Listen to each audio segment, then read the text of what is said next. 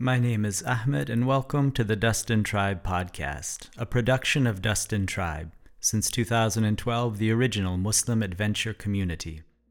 We share reflections here, and we sometimes tell stories, and we invite you to learn more at www.dustintribe.com.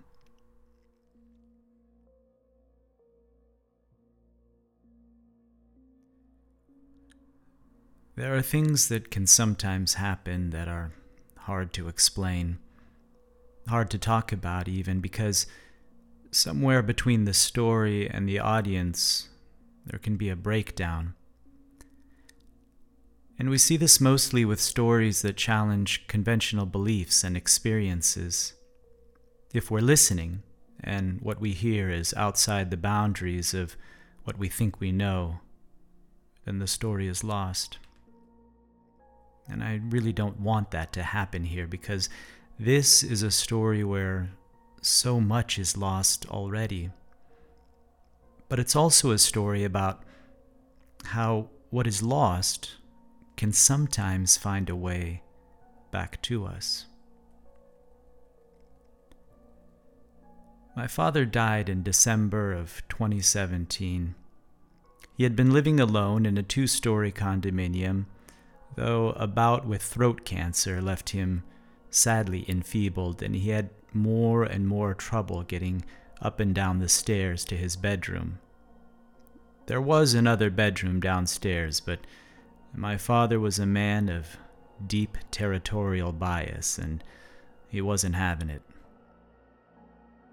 My father always had his own space. Growing up, he refused to share a room with my mother. He liked to be alone, to sit at his typewriter, to smoke his pipe, and to listen to his radio. We didn't see much of him, but every once in a while the door of his room would be cracked, and I, perhaps feeling bold or curious, would knock and peek in. He would let me in, sometimes, but always closing the door behind me, letting me know that things in here were different than they were out there. Do you choose to banish thyself from society, child? He would make curious statements like that from where he sat at his desk, never actually looking at me. You could just see the curls of pipe smoke framing the back of his head, and then he would go back to his typing.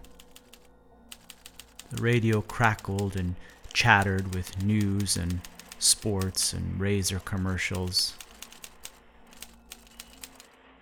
My dad had lots of books in his room, and if I happened to pick one up, he would always see me from the corner of his eye, and he would start fidgeting with the radio dial, making his way through the AM band until the static would give way to dramatic narration. Radio theater. I used to listen to this when I was your age, and it would be a replay of The Lone Ranger or The Shadow, some old-timey drama that I fell in love with and sank into as he returned to his typing. He wouldn't talk to me, but it was like he would adjust the radio, finding just the right frequency to reach me and to share some part of himself. He was now in his 80s. The typewriter had been replaced with a computer. Throat cancer had put an end to the pipe, but he still had his radio, and weak as he wasn't interested in moving any of those things downstairs. Until he fell one day and shattered his hip. He wouldn't walk again.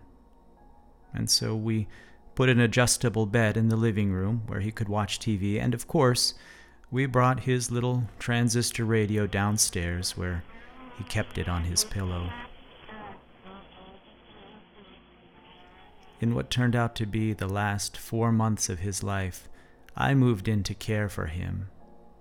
This was less out of noble obligation and more out of my own desperate circumstances. A bitter divorce left me broke and homeless. My daughters were now being raised by another man some 3,000 miles away.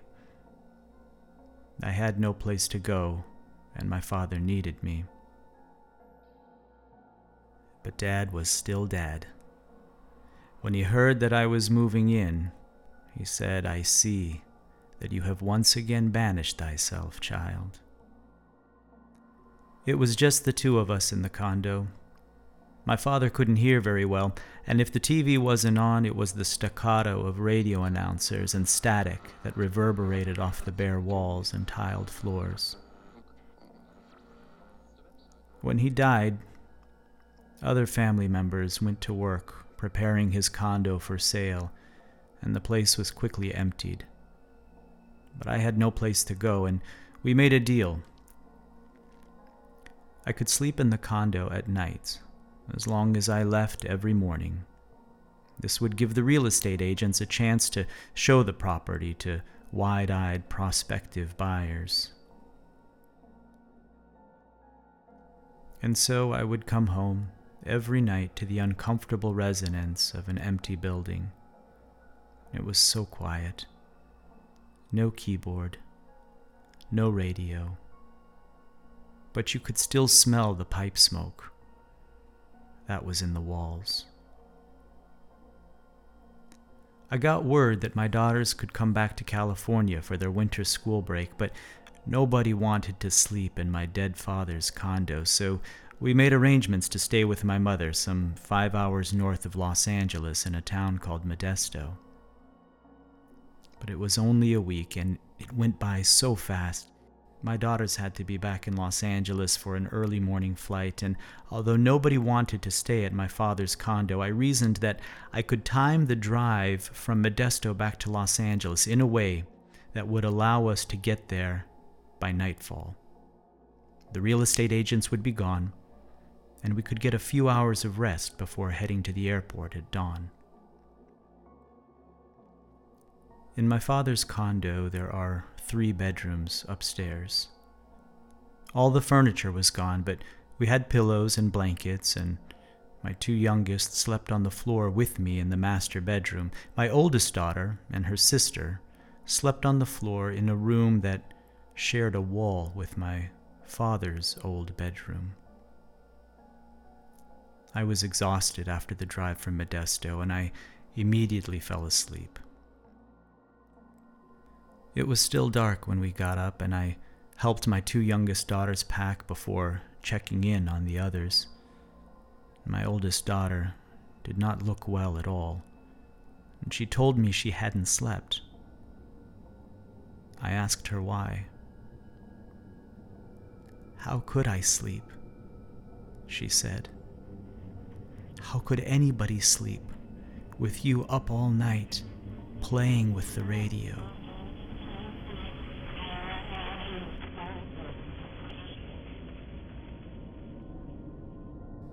My name is Ahmed, and this is the Dustin Tribe Podcast. Thank you for listening.